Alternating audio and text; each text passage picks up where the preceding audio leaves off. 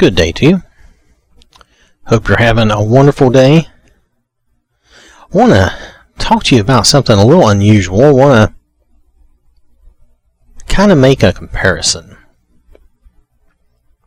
It's kind of a comparison or a contrasting. The difference or similarities to where Jesus is arrested and he goes on trial and then he is punished. And then you have Paul, who later is arrested, who is put on trial. And we believe the outcome of his trial, at least the first one that we're talking about, the one that's recorded, we believe that he is actually found innocent and released. The differences in these is that, first of all, we have to start with Jesus and say that Jesus knew what was coming. He knew what his purpose was. He knew what he was supposed to do. So for Jesus, his situation was slightly different. Paul also knew what he was doing. He knew there was risk, but he also knew God was with him. And whereas Jesus was going, and Jesus knew he was going to be the sacrifice, and he was giving himself for us, and he wasn't like, he didn't answer and argue with the charges and the accusations. Instead, the only things he would admit to was like if they said, if you look at Mark, in Mark 14, he asked if he was the Messiah. He says yes. Whereas Paul gave an excellent defense and what's the word I'm looking for? And testimony in his defense. So I want to look at some of these similarities and also contrast some of these differences because I think it makes a difference. Jesus is our example and our leader, but when it comes to this one thing, Jesus gave no defense. He was allowing himself to be sacrificed for a purpose, for a reason, and that was to save everyone. He did that to save everyone. Everyone in the world that ever has been and ever will be has a chance to be a child of God and to go to heaven because of his sacrifice. Paul, on the other hand, knew that his sacrifice was not necessary and that his situation was not even a sacrifice, really. Maybe a sacrifice to God in that he was testifying and going about God's business in the correct way, but it wasn't the same as it was for Jesus. Paul gives us more of an example of how we should do for ourselves and our family when we're unjustly accused and unjustly, in this case, unjustly arrested. So, he gives us an example of what we should do. So, I think this will be useful in that sense, in that the differences of how this was happening. So, like I said, Jesus was arrested. He was arrested, Judas, and there was a group of people with him, Judas and a cohort of people, a group. Some of it, I think one of the things says it's a group of, let me look here. Oh, here we go. So let's look at John chapter 18 and verse 3. Come on, don't fail me now. Sorry, I rely on this on my phone. I'm just telling you. Okay, so it was a little slow, but we got there. So Judas, having obtained the Roman cohort and some officers from the high priests and the Pharisees, came there with lanterns and torches and weapons. Now that's the group that came to arrest Jesus, okay? Alright, so, now, Paul, on the other hand, okay, Paul, let's go to Acts. We're going to Acts, work with me here, chapter 21. We're going to look at verse 27 through 33. Paul, on the other hand, is seized and beaten by the people and then saved by a Roman garrison. Okay, so this is kind of a difference.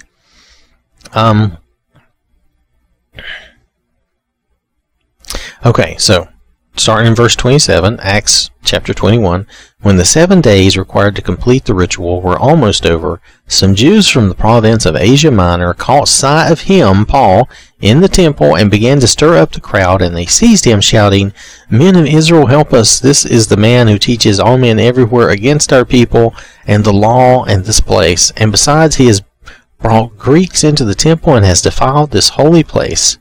For they had previously seen Trophimus the Ephesian in the city with Paul, and they assumed that he had brought the man into the temple beyond the court of the Gentiles. Then the whole city was provoked and confused, and the people rushed together. They seized Paul and dragged him out of the temple, and immediately the gates were closed. Now while they were trying to kill him, word came from the commander of the Roman garrison that all Jerusalem was in a state of upheaval. So he immediately took soldiers and centurions and ran down among them. When the people saw the commander and the soldiers, they stopped beating Paul.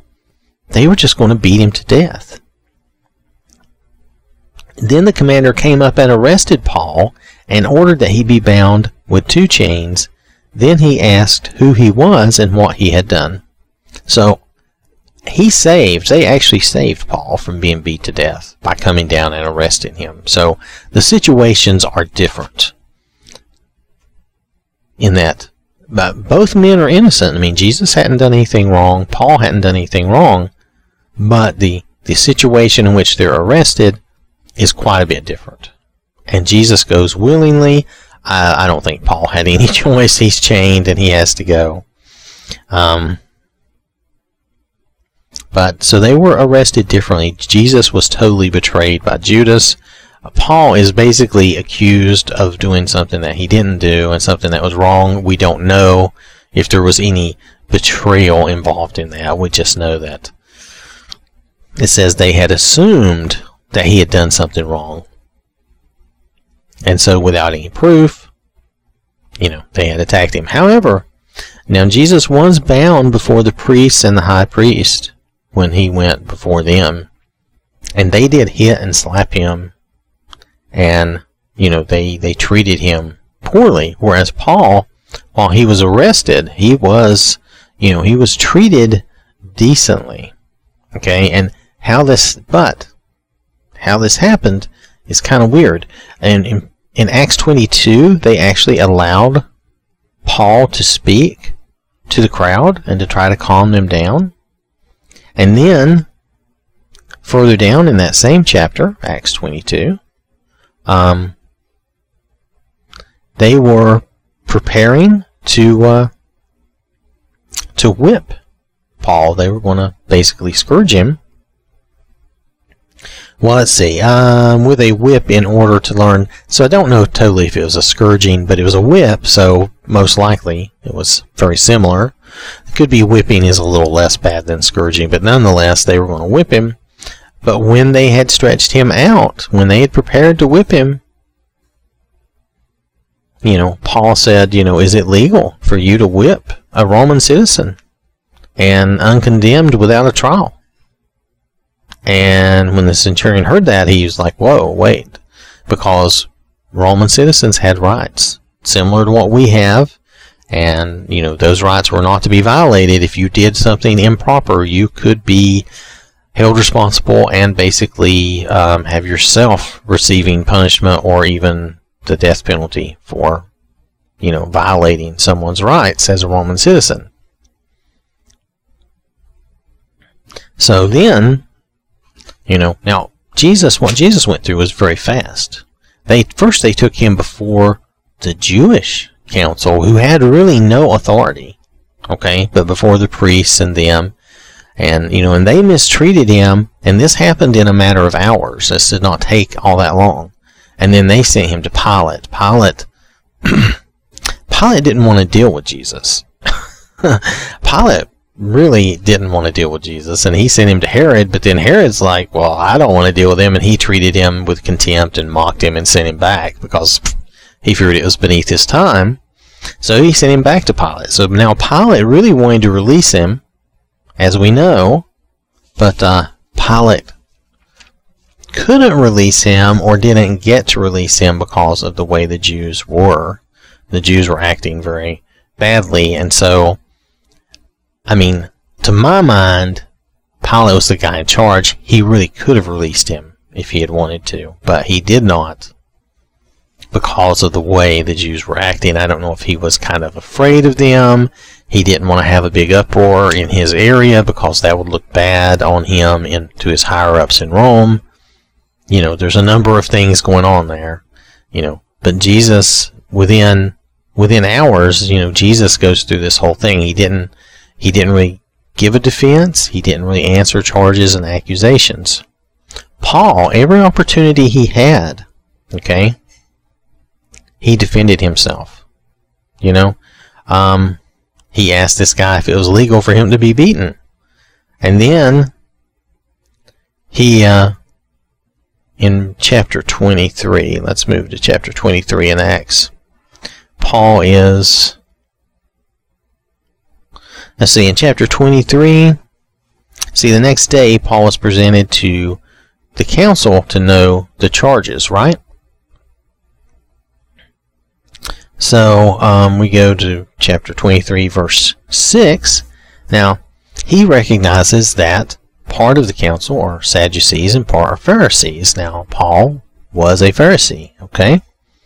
He knew they had this division among them, so he used their own division against them, saying, I am a Pharisee, a son of Pharisees, I'm on trial for the hope and resurrection of the dead, because they believed in that, and the Sadducees did not.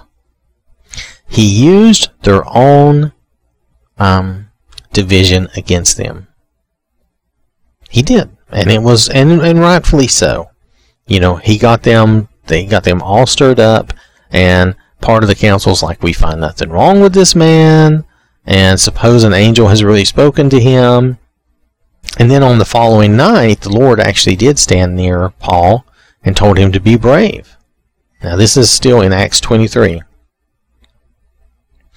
So, because told him to be brave, that you have witnessed about me at Jerusalem, so you must also testify at Rome. So here, what was going on with Jesus when he was quickly taken through this process, kind of mock trial and all this other abuse and all these charges that he did not answer. I mean, he did, when they asked him if he was the Messiah, he did respond yes. And if you look at Luke 22, 66 through 7, let me look at this real fast. Luke 22, come on. Technology is great except when it quits working, you know what I mean? Alright, so anyway, so he says, if you are the Christ, the Messiah, the Anointed, tell us. But he said to them, if I tell you, you will not believe what I say, and if I ask a question, you will not answer. But from now on, the Son of Man will be seated at the right hand of the power of God. And they all said, are you the Son of God then? And he replied, it is just as you say.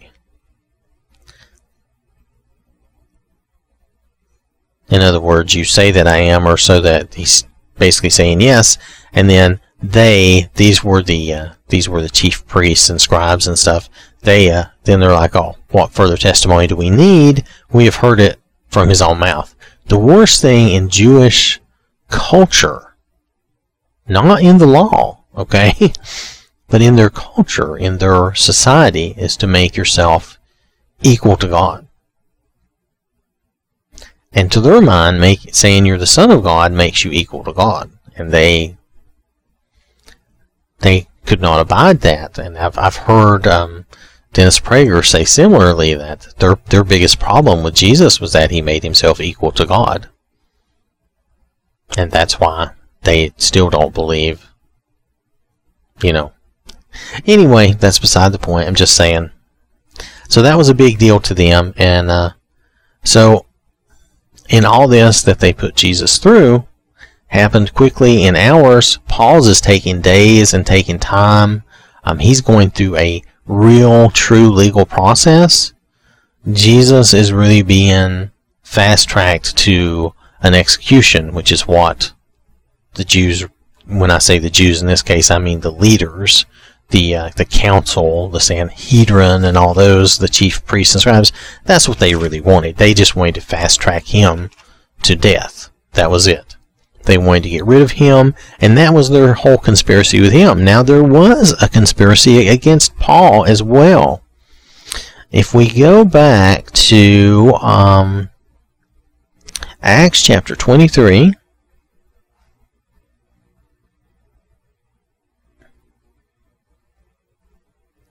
it's amazing the similarities, but if you think about it, Paul is dealing with the same people, and he's in Jerusalem, so of course, their response is going to be very similar. They're going to do the same. That's a tried and true method. It worked before. It'll work again. We're going to do this again. So they had a conspiracy. This is a different type of conspiracy that they would. Let me see if I can read this here. Acts 23. I'm going to read verse 12. Now when day came, the Jews formed a conspiracy and bound themselves under an oath, and it says curse, saying that they would not eat or drink until they had killed Paul. There were more than 40 men who formed this plot and swore this oath.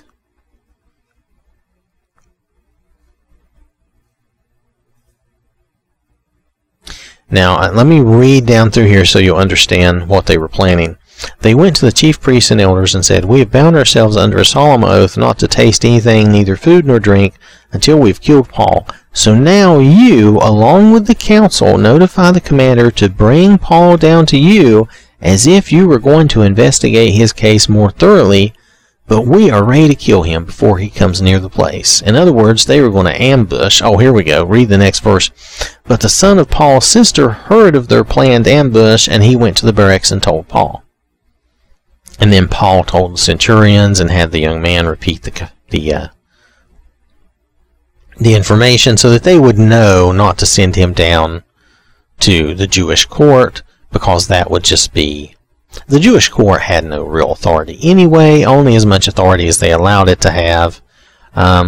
So they did not do that, so the commander says, "Do not tell anyone you have given me this information," to that boy. But they did not send Paul down to them for that reason. Instead, they moved Paul to Caesarea and had him wait, or they brought him safely to the governor Felix to be tried, his case to be heard. And it would give the Jewish leaders a chance to, come down and in court, to the governor and make their case, and Paul to make his case. See, now Jesus did not get that. Jesus got fast-tracked, and like I say, he got fast-tracked to death, but he knew his purpose, and he knew he was going to be sacrificed, and he knew that was what he was doing.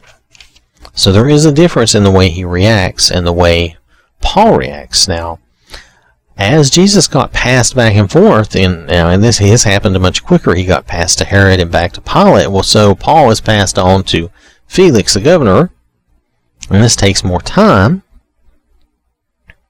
And Paul is kept under guard, waiting until his accusers come to see him, or they don't come to see him, but come to accuse him in front of Felix. Now Felix... Paul ran into a bit of extra corruption here, in that Felix wanted a bribe from Paul. He did not want to release Paul until Paul had bribed him, paid him some money. And on the other hand, now here, he didn't get that bribe from Paul. And it's hinted that as a favor to the Jews, he left Paul in prison for 2 years, and the hint is that it was for a favor of the Jews. Let me see.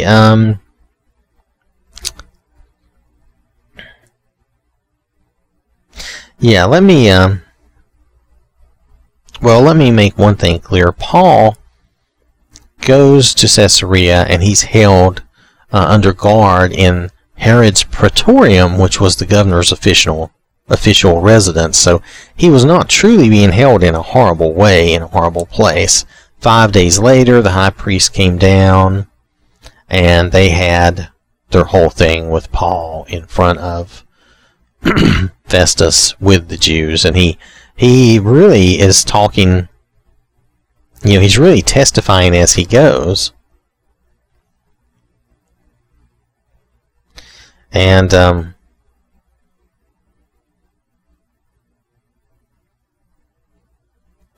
let's see. Then he ordered the centurion to keep Paul in custody, but to let him have some freedom, and he told the centurion not to stop any of his friends from providing for his needs. So they were still holding Paul. But here's the thing. But after 2 years had okay, that was before then. Okay. At the same time, he was also hoping to get money from Paul as a bribe. Okay, so he continued to send for him quite often and talked with him while he's trying to get, that bribe from him. And where is that? I'm looking for.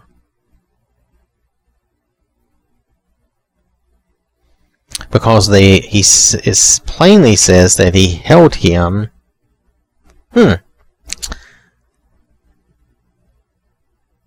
Here's what it is. Okay, in verse 27, this is in Acts chapter 24, and verse 27. But after 2 years had passed, Felix was succeeded. Now he had held Paul imprisoned in this, now not in prison, but imprisoned in whatever this abode was. But after 2 years had passed, Felix was succeeded in office by Porcius Festus.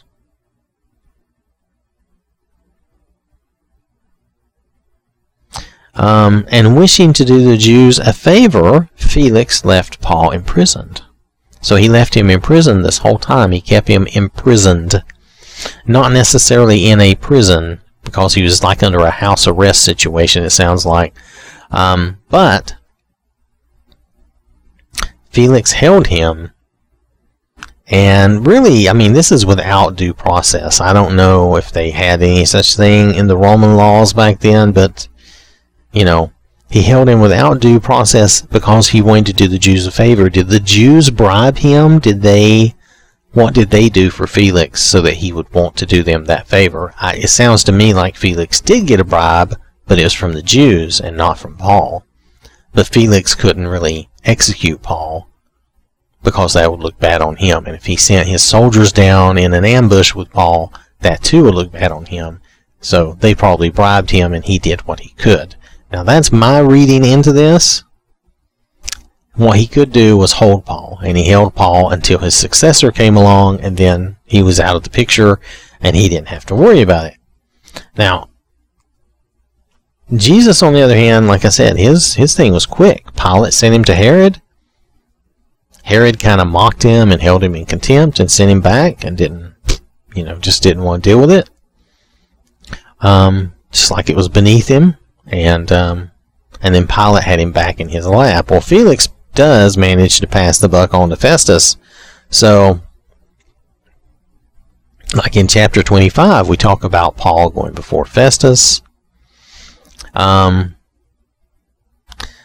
the Jews are requesting that Paul be brought down to Jerusalem. And again, it's mentioned that Festus was wanting to do the Jews a favor. Let's see. Let me find that.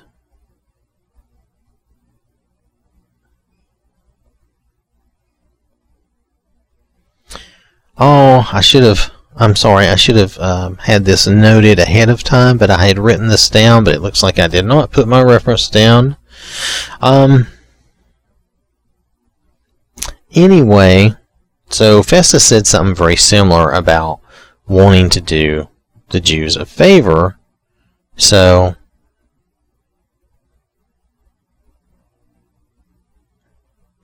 but what had happened here, if you read Acts 25, was that Festus, comes into Caesarea, and the Jews bring charges against him again, and they're pleading with him to have Paul brought down to Jerusalem because, they're planning to ambush him on the way, and Festus, basically that he wants them to bring their charges before him against Paul. And this takes days. It sounds like even a couple of weeks, says 8 or 10 days. After Paul arrives, the Jews who had come down from Jerusalem brought up all these charges. And Paul says, I have done no wrong, committed no offense. But, here it is, verse 9. So it's chapter 25, verse 9. But Festus, wishing to do the Jews a favor, answers Paul. Now, he doesn't, to me, this isn't really an answer. He offers him a choice. Because he's a Roman, faking it because he's a Roman citizen, but he's really doing this because he's wishing to do the Jews a favor. Again, was Festus bribed? Were they that corrupt that both of these governors were easily bribed and swayed by the Jews? I don't know. I think it's possible. So he wishes to do the Jews a favor. Are you willing to go to Jerusalem and stand trial there in my presence before the Jewish Sanhedrin on these charges? Paul refuses. Now, notice that Paul is given a choice. Now, Jesus is never given a choice like this. Paul is given a choice. And so he says, I'm standing before Caesar's tribunal where I ought to be tried. I have done nothing wrong to the Jews, as you know. Therefore, in other words, no. I'm not willing to go to Jerusalem. Paul knows what they're trying to do. He knows they're still trying to do that ambush and kill him. But he also realizes that Festus is also corrupt. And that he's not going to get anywhere with Festus, just like he's already sat here for 2 years, over 2 years with Felix.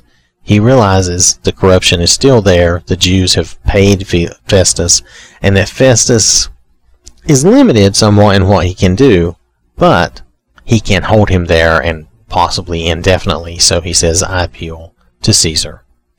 And Festus, I don't think he's really thrilled with this, but he manages, he says, okay, you've appealed to Caesar, that's where you'll go. But then his problem is, see, being corrupt, he had taken, I really believe this to be true, he had probably taken this bribe from the Jews. And now he's in a quandary. Well, I've got to have charges. I can't just send him to Rome to be tried for no charges. There has to be a charge, but I don't have a charge because Paul really hasn't done anything wrong. So now Festus gets Agrippa involved and tries to, have him help find a charge for Paul. And there is no charge to levy against Paul. Agrippa is like, there's nothing wrong. I don't think Agrippa knows the true corruption that's going on because he makes the mistake of, he makes a mistake. He says, had this man not appealed to Caesar, you could release him. Well, in chapter 26 and verse 32, and Agrippa said to Festus, this man could have been set free if he had not appealed to Caesar. But the problem with that is that Agrippa doesn't realize he just doesn't realize the corruption and what's been going on, and that Paul's already been held for over 2 years, and here Festus is really basically planning on doing the same thing. Now, notice how long all this has taken. By comparison, Jesus, within a matter of hours, within 24 hours, went from being arrested to dying on the cross.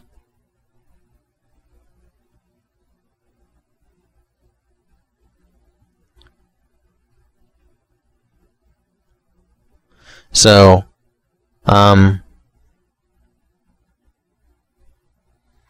Paul's case here takes years. He does finally travel to Rome, okay? He does travel to Rome. Now, this is not all recorded. It is recorded in Acts that he gets to Rome. You know, he goes through some shipwreck to get there, but he does get there. And let me see how this ends here. Let me see if I say this correctly. Paul lived for 2 years at his own expense in his own rented lodging, still being under house arrest, and still preaching to the people in Rome, whoever would come and listen. But 2 more full years in Rome.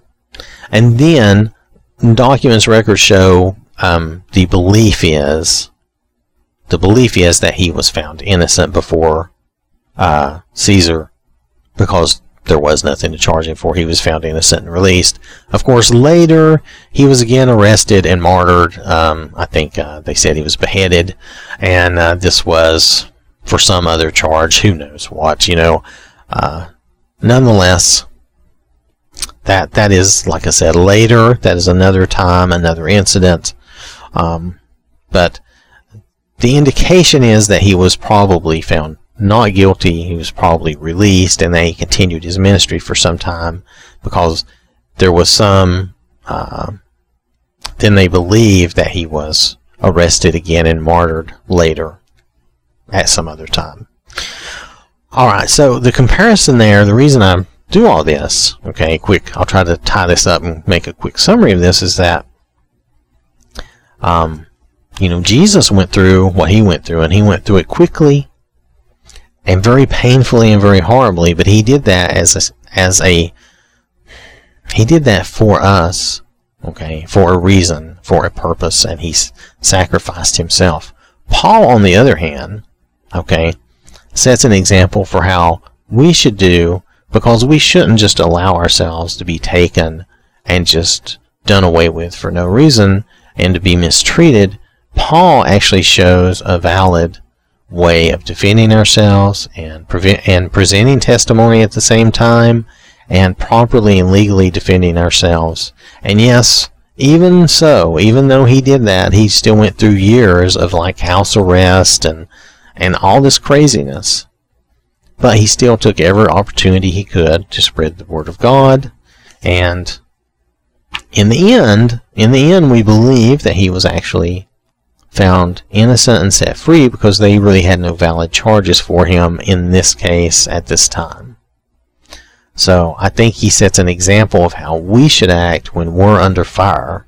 Now, I think of it as legally being under fire, but also, even if we're not legally being under fire, if people are just, like the Sanhedrin wanted to just take him and kill him, or have him ambushed and have him killed, you know, we should wisely and properly defend ourselves and keep ourselves out of danger as much as we can. He knew they wanted to ambush any party that took him down to Jerusalem and kill him. So we shouldn't willingly and knowingly walk into that for no reason. See, Jesus did all this for a reason. He knew his sacrifice was for a reason. Had Paul done that and just allowed himself to be killed, it would have served no purpose.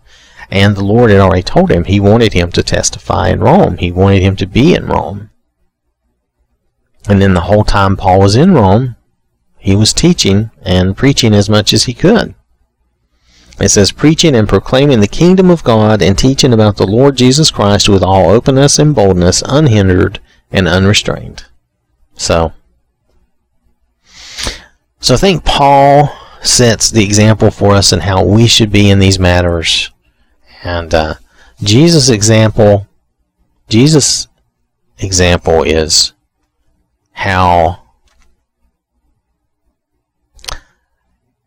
how he sacrificed himself and how he did not defend himself for us. But that's not... There was a purpose, there was a reason for that sacrifice. He sacrificed himself for our greater good. Paul, had he just allowed himself to be killed, it would not have been for our greater good. It would have been for a worse condition. The outcome would have been worse. All these people he spoke to in Rome would never have been spoke to. So You see what I mean? There's a difference. There's a reason and purpose for everything. And I think for us, most likely, most all the time, we should be taking a path more like Paul, where we're trying to defend ourselves. We're not Jesus. Our sacrifice is not really going to help anything. If in some way there is something that you can sacrifice in life to help others, that's fine. But I'm speaking specifically of these types of cases. So anyway, so I thought that was interesting, and I felt driven to just look at this and see the differences, and I'm just thinking about it from the standpoint of when we're unjustly accused, that we should defend ourselves such as Paul does in the right way and properly, and that we don't, when we're unjustly accused and our sacrifice would mean nothing, would not help anything, we would not want to follow Jesus' example. Jesus' example would be followed when our sacrifice and our silence would actually benefit others and be of, would be worthwhile. So, and probably for us, that is probably not going to be the case, because Jesus has already done that for us. So there's no reason for us to do that. All right. I want to thank you for listening. I hope this has been interesting. I thought it was interesting just to look at it and think about it. So, hope you have a wonderful day. Remember to stay safe, and remember, God loves you.